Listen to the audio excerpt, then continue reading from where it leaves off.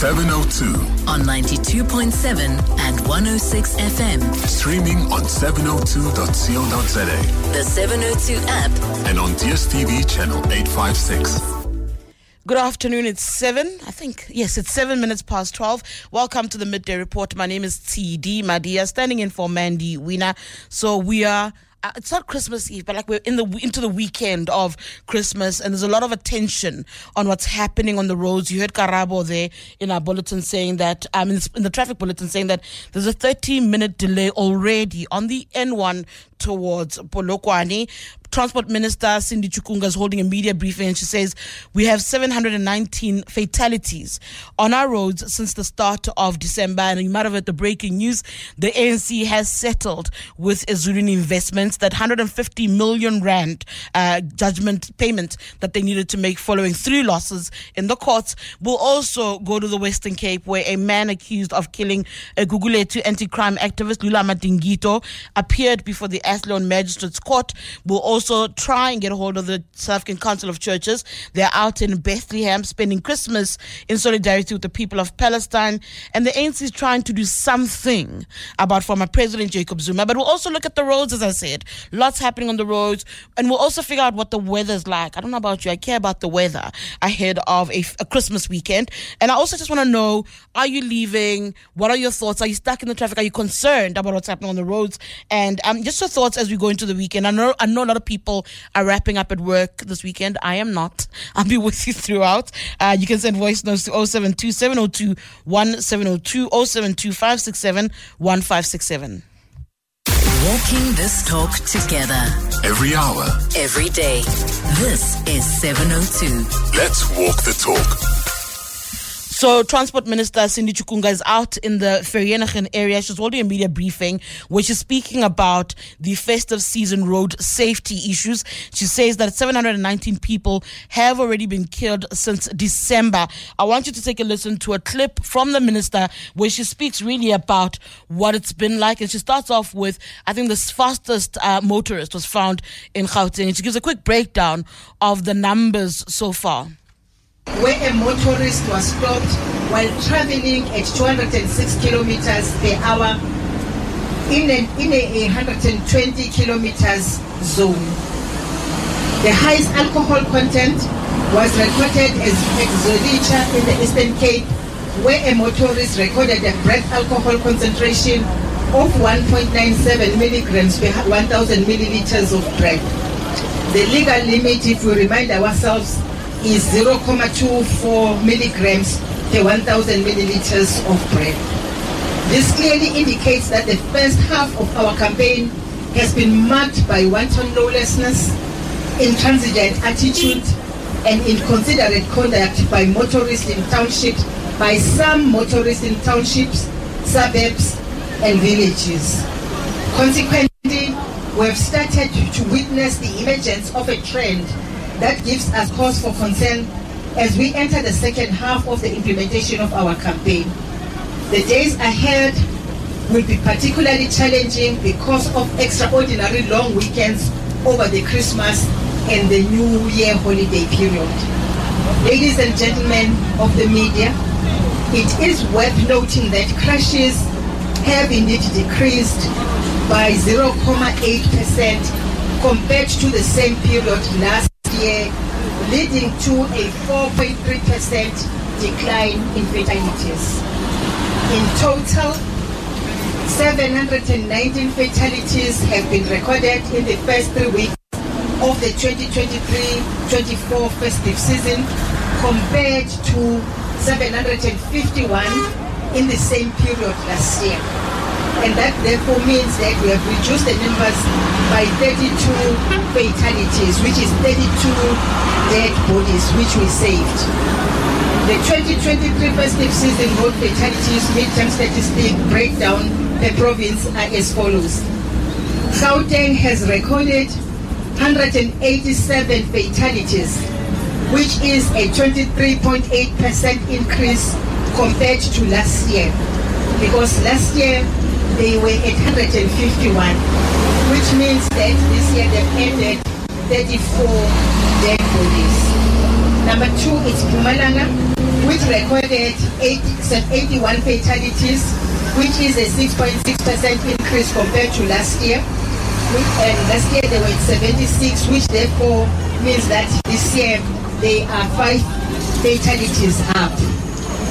Third is Limpopo, which has recorded 88 fatalities, which is the same as previous year. They were at this moment at 88. That's Transport Minister Cindy Chukunga, who's on the highway. That's why you're hearing that noise there in Vereeniging in the Vaal, where she's giving an update on road safety since the start of the festive season. 719 people have died on our roads. This is 32 less than what we had last year during a previous period. Gauteng, Mpumalanga, Limpopo have been the most affected. KZN has had 135 fatalities. That's a decrease. Western Cape has had 67, also a decrease. In the Eastern Cape, they've had 59 fatalities. She spoke at length, really, about the wrong trends or worrying trends that are on the road, saying that there's wanton lawlessness on the roads, there's ill behavior from motorists across our villages, our townships, and in suburban areas. The highest alcohol content was found in a motorist in the Eastern Cape, and as you heard at the very beginning there, the fastest was nabbed in Gauteng at the start of this particular season. We'll have more on transport stories, of course, because high volumes are being seen on the main arteries in and out of the province, really. So we'll catch up on that a little bit later as well. Your voice. Your station. Let's walk the talk. 702. 702. Turning our attention now to the Western Cape, a 35-year-old man, Lungile Matolo, who was identified as a person of interest last week. He was nabbed in an operation in Graaf-Reinet on Sunday.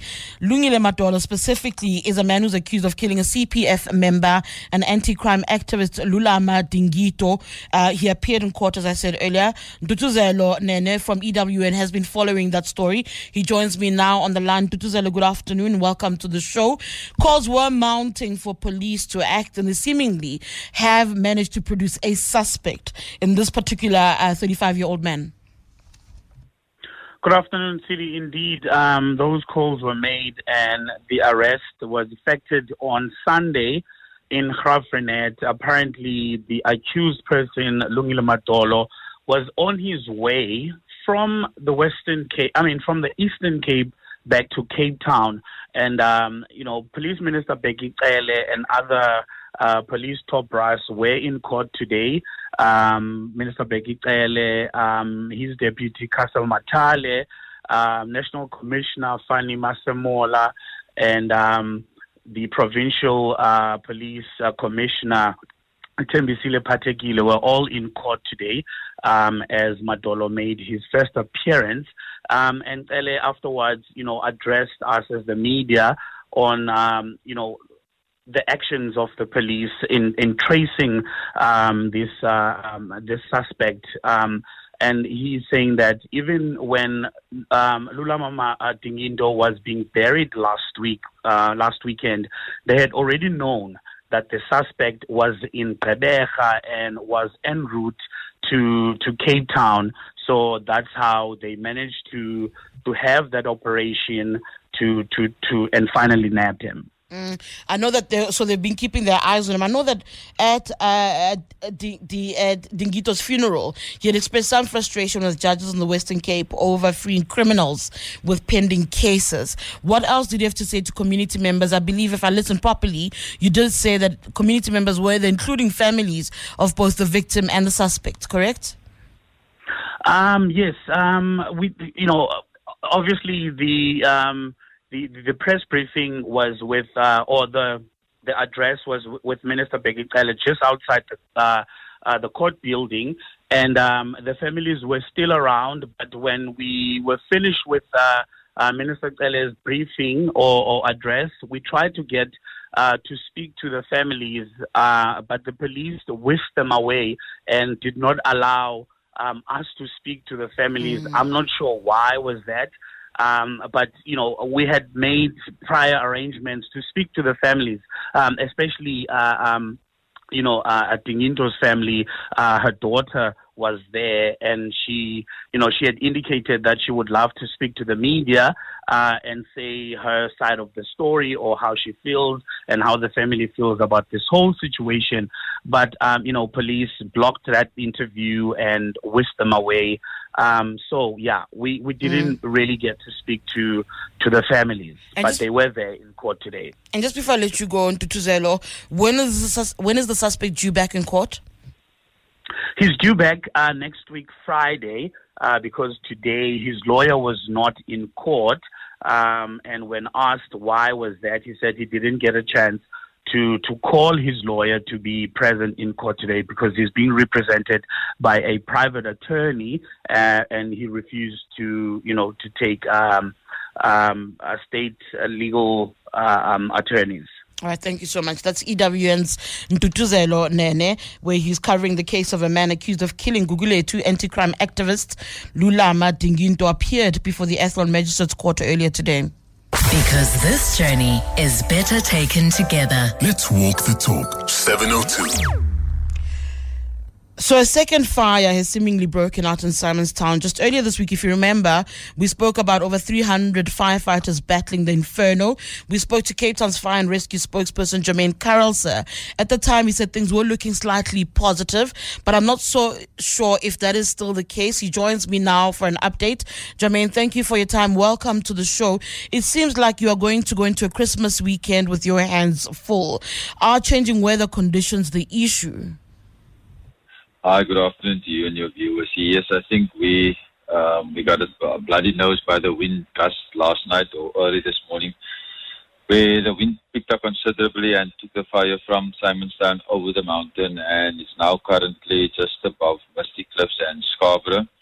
And at that time, just around 8 o'clock, another fire broke out on just opposite the Glencairn Expressway, and that fire gained momentum and went to the Everlast estate and Stonehaven estate, where it threatened to obviously burn down the houses, but luckily that was averted by the amount of resources that we could dispatch and to avert that danger to that property. What is the status of that fire now? Has it settled? And the weather itself as well. I mean, the winds seem to be part of the problem. How is that looking at the moment? Yeah, it's actually strange. On the Simonstown side, we initially started on Tuesday. That side, there's no wind, but as you just go around the mountain, Mullerspoort and Smithswinkel, there's strong winds on that side, and obviously it's dry and warm conditions currently within Cape Town. But we've got the choppers that's water bombing the inaccessible areas because we are trying to cut off the head of the fire. I saw on Twitter journalist Max Dupuis saying he stays on the national park boundary in Simonstown. He was expressing gratitude to firefighters and the helicopter pilots that you speak of who saved their properties. You did say earlier that some residents had to be evacuated. How many have been evacuated? And is there a possible timeline of when they'll be able to return to their homes? I don't have the correct totals, but that was only a precaution evacuation of the people in Stonehaven as well as Scarborough. But I think that those residents were taken back to their homes. And then in terms of injuries, when we last spoke, you and I, earlier this week, some firefighters had sustained injuries. In terms of how they're faring as they battle the inferno, how are they doing? Are there any reported injuries from last night or this morning? Well, I think that's one of the positive sides, that no one was injured. None of the staff members or any member of the public was injured during the course of the 12-hour operational period. All right. Thank you so much. That's Jermaine Carlser, who speaks for the Cape Town Fire and Rescue. They are battling an inferno around Simonstown, and he says the one side of the mountain seems to have calmed down, but the strong winds on the other. He is not necessarily sure at the moment how many people have been evacuated, but there have been reports, and he confirms it, that some people had to be evacuated from their homes. But on the positive front, as he says, their firefighters don't have reports, at least for now, of any injuries. Walking this talk together. Every hour. Every day. This is 702. Let's walk the talk. The National Student Financial Aid Scheme is in the news again over non-payment of allowances. Again, I don't personally I don't understand how the vulnerable seeking education are made even more vulnerable by NSFAS that seemingly can't get its act together. I don't know if you've heard the reports, but Northwest students didn't get their allowance last month. Before that, you're at the University of Venda. Before that, DUT in Durban, and so on and so forth. I saw recently the South African Union of Students saying this issue is disastrous, and they claim to have not received concrete answers from NSFAS about the delays. We speak now to higher education spokesperson Ishmael Munisi, who joins us now on the line. Ishmael, good afternoon and welcome to the show. I'm going to start you with SAWUS's problem and try and get them an answer. They say they don't necessarily have an answer or clarity from NSFAS as to why there have been delays. Why is it that students in varsities like the Northwest have not received their allowances? Do you know? See, maybe in answering your call and your question, rather, let me explain this in terms of the payment process so that it gets understood. NSFAS receives payment or data from universities, number one, on the students that are enrolled by the universities, which are a precursor towards NSFAS processing payment. And I think we should be very clear on that, because the assertion that, again, NSFAS has failed to pay again and so on and so forth, on the basis that the data that gets received from institution determines what the NSFAS pays. So we need to clarify that point. So when you see NSFAS not paying, let's again trace it back. When does data get to NSFAS to enable it to pay? Because NSFAS functions like a bank. You don't have appropriate data, you don't pay. And that's how the scheme works. So in relation to the claim by SAWUS that they don't get answers, well, we have a direct communication to SAWUS. They have our numbers. They have the chairperson of the board. They have the CEO. They've got my numbers. We don't know at this point in time who were they speaking to get clarity on the process. So we will, reach out to them and find out if whether who did they speak to who failed to provide the answers. But I can confirm today that we are still at work and we do take calls from our stakeholders, including students. Ishmael, let's speak about the data issue that you say, they receive data and they work along those lines. Why is it then that there's so many hiccups then? Surely in the planning stages, as you predict what kind of year you'll have in terms of academic year and how many students you need to cater for, that would be taken into consideration then. And if that was the case, and if that was done properly, there wouldn't be these lapses where varsities take different turns being left out and students writing exams without having a meal or money for a meal. That would be avoided, surely. Two things happen after NSFAS has confirmed payment of students.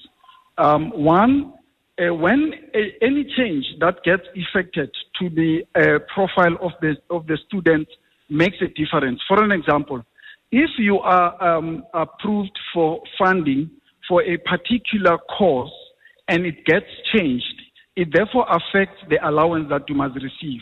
If you get approval for transportation, as an example, because you're not a resident student, and then after a month or two, you change your type of accommodation, it affects the allowance. Now, that data is the one that we are saying gets sent to NSFAS, sometimes late, sometimes towards the end of the year, as we do now. Now, the Northwest University, as a case in point, has done that very same, sent data which has been altered along the process. Now, NSFAS has to do a reconciliation of all the data that has been received from institutions. Now, I can say that 17 of our universities, as we speak, are affected by these delays because of this change in data. Now, what we are doing to deal with that situation, we have developed a new system of data management from NSFAS, and we are speaking with universities that we need to use a common data management system to make sure that any changes that happens at an institutional level instantly gets reported to NSFAS to avoid these instances of data being sent last week of the month, and NSFAS has to process that to make sure that it pays the right recipient the correct amount. The other thing is that during the year, institutions have, some of the institutions have advanced some money to the students. Now we need to do the reconciliation to say which institutions have advanced money to which students, so that we then pay back that money to institutions and pay the remainder to the students. So it is a reconciliation process. It is a mop-up process that NSFAS is currently busy with, which is taking us, this long for us to finalize the final payment. And then the system that you talk about, the shared system that will make sure that the hiccups aren't happening, how long will it take to establish that? When do you see it coming into play? Well, we are in negotiation with institutions, one, that we need to come up with a cutoff date for any information of students to be changed throughout the year. And I think this will help us to make sure that if changes are made before the cutoff date, NSFAS will have enough time to reconcile its data and pay the right allowances to the students and the remainder to institutions. As we speak now, NSFAS is currently working towards the finalization of the 2023 payments, and we envisage that by the end of this year, all those outstanding payments would have been done, provided that the data that has been sent by institutions correlates very well with the one that NSFAS has. But we are, anticipating that we should not have any further problem than the delays that already have been made. Thank you so much. That's Ishmael Mnisi, who speaks for the Department of Higher Education on those NSFAS shortages. Your voice. Your station. Let's walk the talk. 702. 702. So I've seen a lot of scattered thunder showers in Joburg, at least in the days leading up to this particular weekend. I think nothing beats a warm, sunny, festive season or Christmas Day if you celebrate it. So let's try to figure out what the weather is going to be like in the next few days. I'm joined now by forecaster Lutando Masimini. Lutando, thank you so much. Welcome to the Midday Report. Good afternoon. Let's start speaking about the overall conditions in Gauteng specifically. I think today is, I'd classify it as a lukewarm day.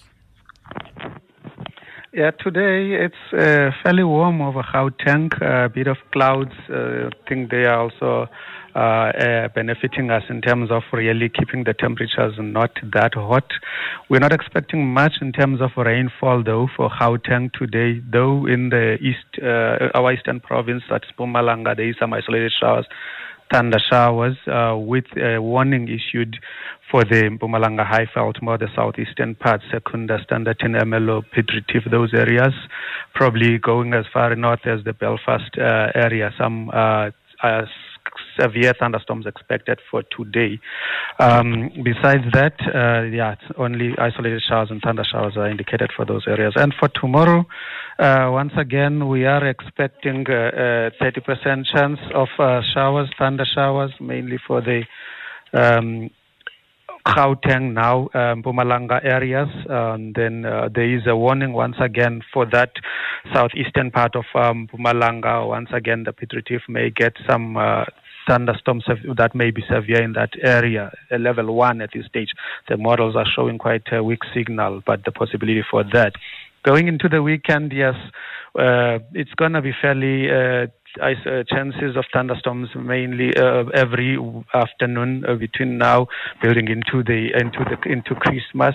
Showers and thunder showers expected at times, and we are monitoring the system at this stage. We're not really much to say in terms of severe weather for Gauteng at this stage, but there is some rainfall expected for the festive weekend. And just very quickly, what's the Western Cape looking like over the festive weekend? The Western Cape, it looks like fairly good. It's mainly wind, summery weather for that side of the world, with not much expected in terms of rainfall. Today, they are not expecting anything in terms of rainfall, and then mainly the Overberg area. Today there is a bit of showers, 30% expected, but going forward there's not much expected throughout the weekend. And the pre-Christmas is promising to be quite a good weather for them. That's good news for all of us. Thank you so much. That's Lutando Masimini, a forecaster, saying it looks like we'll have wonderful weather into the festive weekend. Because this journey is better taken together. Let's walk the talk. 702. Hi, good afternoon, Tide.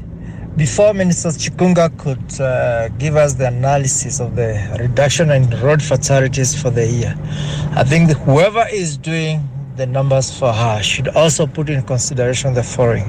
Number one, the population increase in the last 1 year and the number of new vehicles added onto the roads this year in comparison to the last year, and then put the numbers across and see. We've had this much increase of population in the country. We've had this number of vehicles increase the whole year, and this is the percentage reduction in fatalities. And then let's see, are we moving forward? Are we stagnant, or are we moving backwards? Thank you. Thank you so much for that voice note, Andrew. I like that idea. I think a more comprehensive picture of what's actually happening on our roads would be helpful and helps understand whether we are actually regressing or not. It doesn't help to say, oh no, there was 735 or 755, now there's 719. I think a more comprehensive picture of whether there are more people using the roads will definitely be helpful. Thank you for your voice notes. Keep them coming. 072-702-1702, 072-567-1567. Other stories you must be mindful of and you must be expecting to hear from today include Reverend Frank Chikani and the Anglican Church Dean Michael Weeder being part of religious leaders that have gone from this country traveling to Jerusalem as part of a solidarity mission with the people of Palestine, and the friends and family members of renouncing Abulela Mkutukana, popularly known as Zahara, are gathering in East London. This is for her second memorial service ahead of her being laid to rest tomorrow. Of course, the Loliwe hitmaker died last week after she was admitted to hospital in Johannesburg. Walking this talk together. Every hour. Every day. This is 702. Let's walk the talk. So news coming in this afternoon that the ANC has reached an agreement, a settlement with Ezulwini Investments. That was a matter that was headed, supposedly from what we understood, to the Constitutional Court. It might not be going there any longer. We'll find out. We chat now to EWN's Bernadette Wicks. She joins me now in studio. Bernadette, hi. Welcome to the show. Good afternoon. So there was concern, at least by those involved in the ANC, that this matter would pretty much spell the end. I mean, there was talks of a liquidation even. Amid talks about this particular payment that the ANC needed to make to Zuluan Investments, but there's been breaking news. There's been some development. Yes, so there has, as you mentioned, there have been some concerns around the potential liquidation of the governing party. Ezulwini had threatened to bring liquidation proceedings against them unless they put these funds, this 150 million rand that Ezulwini says it's owed for marketing material that it provided for the 2019 elections. They had demanded that these funds be put in a trust fund while they finalized the matter before the courts. They weren't, and against that backdrop, they had threatened to potentially bring liquidation proceedings against the ANC, which obviously would have been absolutely disastrous for the party going into next year's elections. What we understand now, however, is that according to a statement from the ANC that we received a short while ago, they have now settled out of court with Ezulwini Investments. They say that the matter's been resolved in the best interests of both parties, but as it stands, we don't really have any further details in terms of what that settlement agreement actually entails. Have we been able to hear from Ezulwini Investments whether or not this is true? They also feel that they've reached an agreement that the matter can be put to bed and move on. We did reach out to Ezulwini's attorney, Shafiq Sali, a little bit earlier, and he said he was still waiting to speak to his clients to ascertain whether or not they agreed with what the ANC has said in the statement, and that's really the last that we've heard from their side. Lots of questions still. I know the ANC is not willing to talk. We have tried multiple times to call different people. Thank you so much. That's Bernadette Wicks giving us an update on the breaking news story where the ANC says it's reached an out-of-court settlement with Ezulwini Investments. What does that mean? We'll have to wait and see. Lots of talk about the ANC. I mean, it's been a year, really. Think about it, where the ANC has been in the news. One can make an argument that it is the governing party.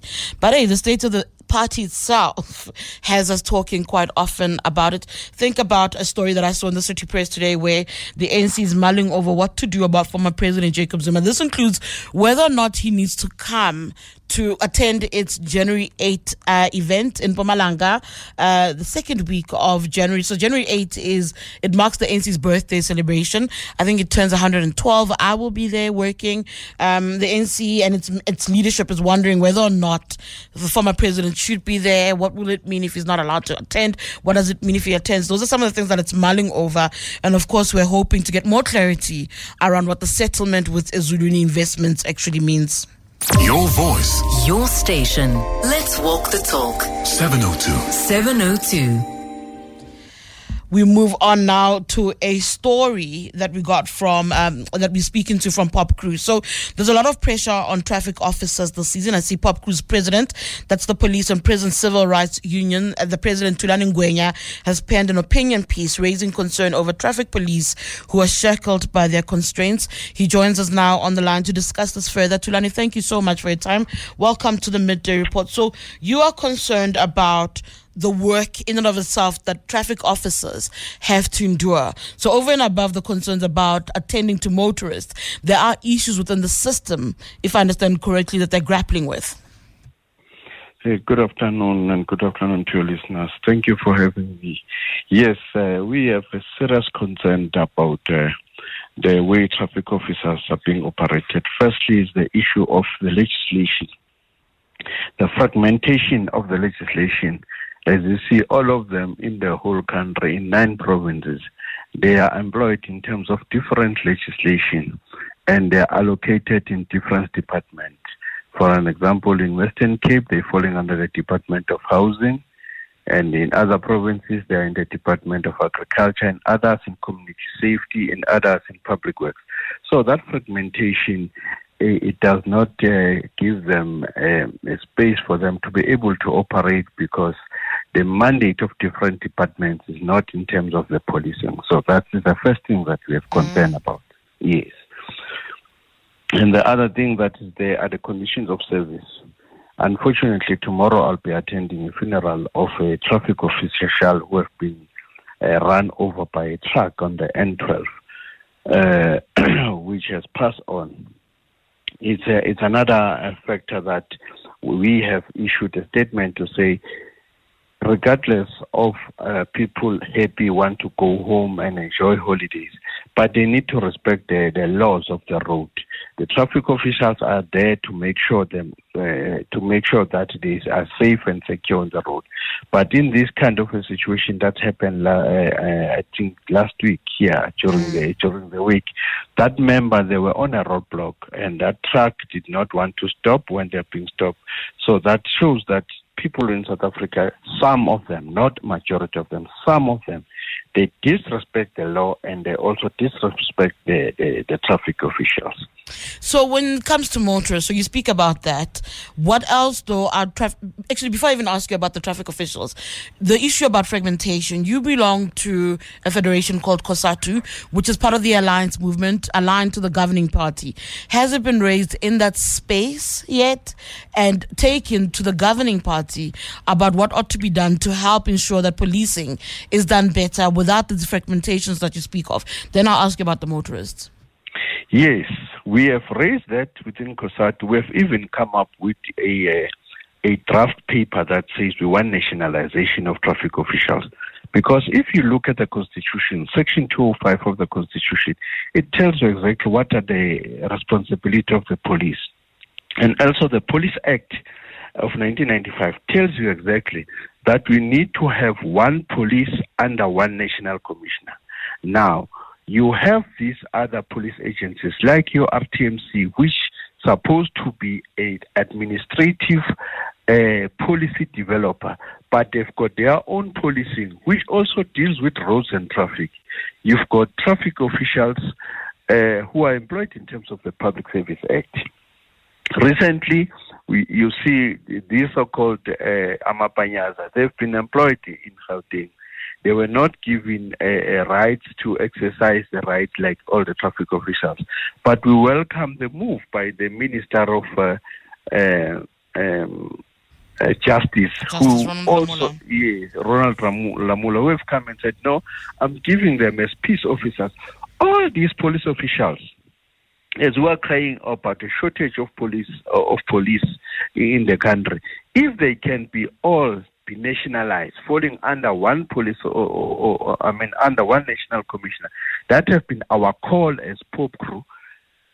Now, the challenge that we are facing, when you raise with this issue, I will cite an example. There was a minister, the Secretary General of the National Congress. We raised that issue with him to say we want nationalization, bring all traffic officers under one.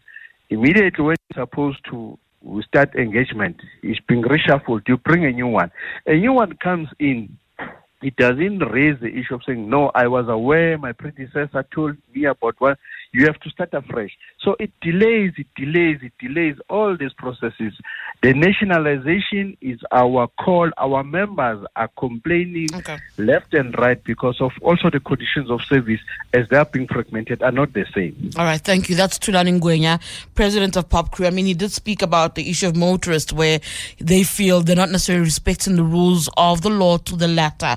I kind of wanted to get more on that, but I am running out of time. But speaks about the issue of their call really for the nationalization, right, of the police, saying that they are far too fragmented. They're not working necessarily as well as they should or could. Because this journey is better taken together. Let's walk the talk. 702. Traffic volumes on the N3 are set to spike ahead of Christmas. We are joined now by Tanya Dugra, from the N3 toll concessions. She's the operations manager. Tanya, thank you so much for your time. I imagine a lot of vehicles are trying to leave Gauteng. I think I've started picking it up. I drive on the N3, picking it up over the past few days, seeing a lot more motorists making their way out of the province. Is that what you're seeing at the moment? Good afternoon, Teddy, and good afternoon to all your listeners. Yes, we're definitely seeing that. I think a number of people actually woke up really early this morning, and they've started making their way down south towards KwaZulu-Natal. We've been seeing in excess of 1,700 vehicles an hour in the last couple of hours now already. And it's been very busy throughout most of the day. But we're also seeing that that there's an increase of traffic heading northbound towards Gauteng. And there we're recording volumes of just over 1,100 vehicles an hour in the last hour. So it's very busy on the N3, definitely, and particularly on the N3 toll route between Sidara and Heidelberg. That's very interesting that you're saying you're also seeing high volumes heading towards Gauteng. We are normally left alone, people who stay in the province over the festive season. But in terms of incidents as well, what are you picking up? I know I saw on the N1 yesterday, there was a massive accident. Are you seeing any? What's the frequency of those? We have, unfortunately, recorded quite a number of crashes over the past, since the beginning of the festive season, and it is pretty much in line with what we've recorded previously, similar to our traffic patterns. Fortunately, nothing that's caused any significant disruptions to traffic, and at the moment the route is fully clear.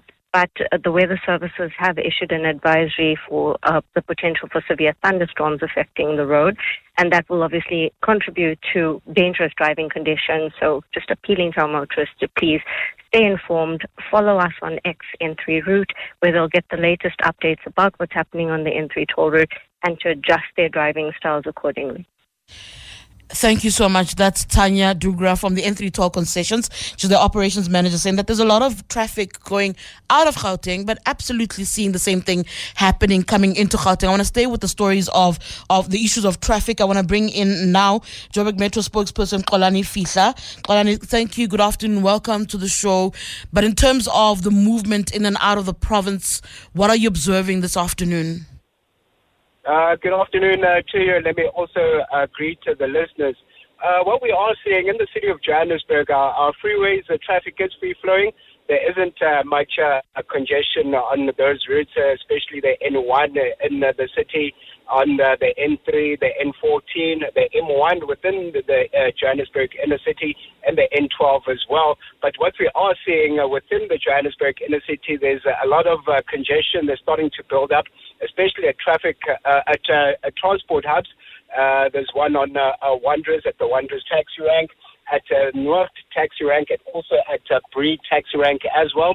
We know that last week from the 15th, a lot of people were starting to make their movements out of the city to the various destinations across the country, and this is continuing throughout this week. And I think from today up until Sunday, we'll see a lot of people leaving, but we are seeing a lot of congestion at these traffic hubs. And in terms of advice for motorists who are making their way out, I think in some areas they need to afford themselves extra time. I mean, I was listening to one of our traffic journalists here saying that, for instance, people at the N1, there's already a 30-minute delay. So in terms of advice to motorists, what would you say? No, definitely. Need to leave as early as possible so that you can accommodate any type of traffic you are going to meet up going forward, or even avoid any congestion going to your various destinations. But the message still continues that driver behavior is one of the serious concerns. We know that driving under the influence of alcohol, reckless and negligent driving, excessive speeding, and also distracted driving like talking or texting on your cell phone whilst driving, one of the biggest concerns. So we are advising motorists to adhere to all the rules of the road and avoid those type of driver behaviors. But most importantly, try to drive as early as possible and avoid driving at night. All right, thank you so much. That's JMPD's Olani Fitla saying it's important to afford yourself time, so leave early.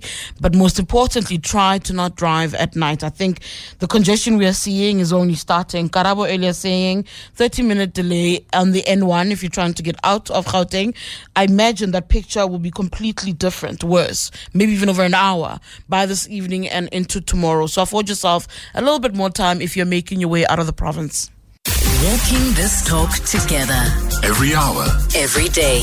This is 702. Let's walk the talk. I see, where my mind. Listen, let me tell you something about the traffic cop. The traffic cop, as our black people, we fight each other. They don't even put the approach. You know, I expect to them or one of my traffic cop. Most of them, stop, but they approach you nicely. Same like it. My police, they approach you nicely and show now there is a police. We can't be around the corner. At the corner, we expect to get a traffic cop there. Some other one there, is the problem. Most of the people who are hijacking with their torches. They act like it's the traffic cop. That's why people they don't want to stop. Thank you so much for your voice notes. Approach me nicely. That's what you're asking for. Thank you so much for that. Sports Wrap with Tolagele Mganga. Tolagele Mganga has just joined us in the studio. I'm looking at you funny because I'm a little bit jealous. So Tolagele walks into the newsroom and goes, what did you say? Last working day of the year. Only her, not all of us, just you. Felt a little bit jealous. I don't understand why there's sports on Christmas weekend. Is there always sports on Christmas weekend? How else will you avoid having to wash the windows, do the curtains, do the spring cleaning? Just tell your mother that your team is playing and they can't win without you.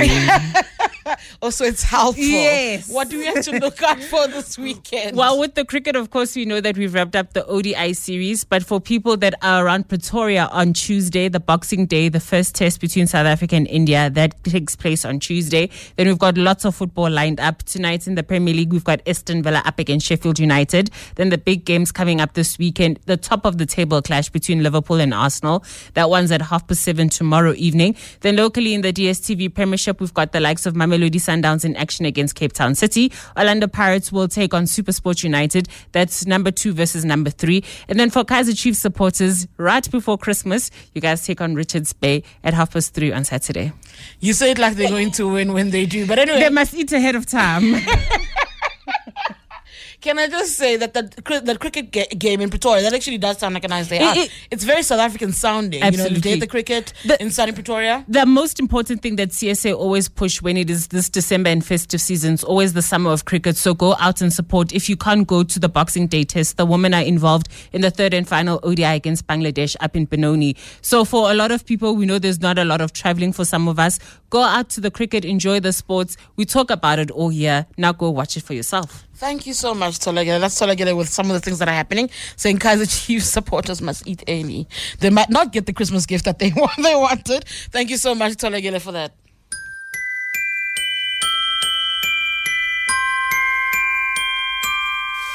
I don't want a lot for Christmas. There is just one thing I need.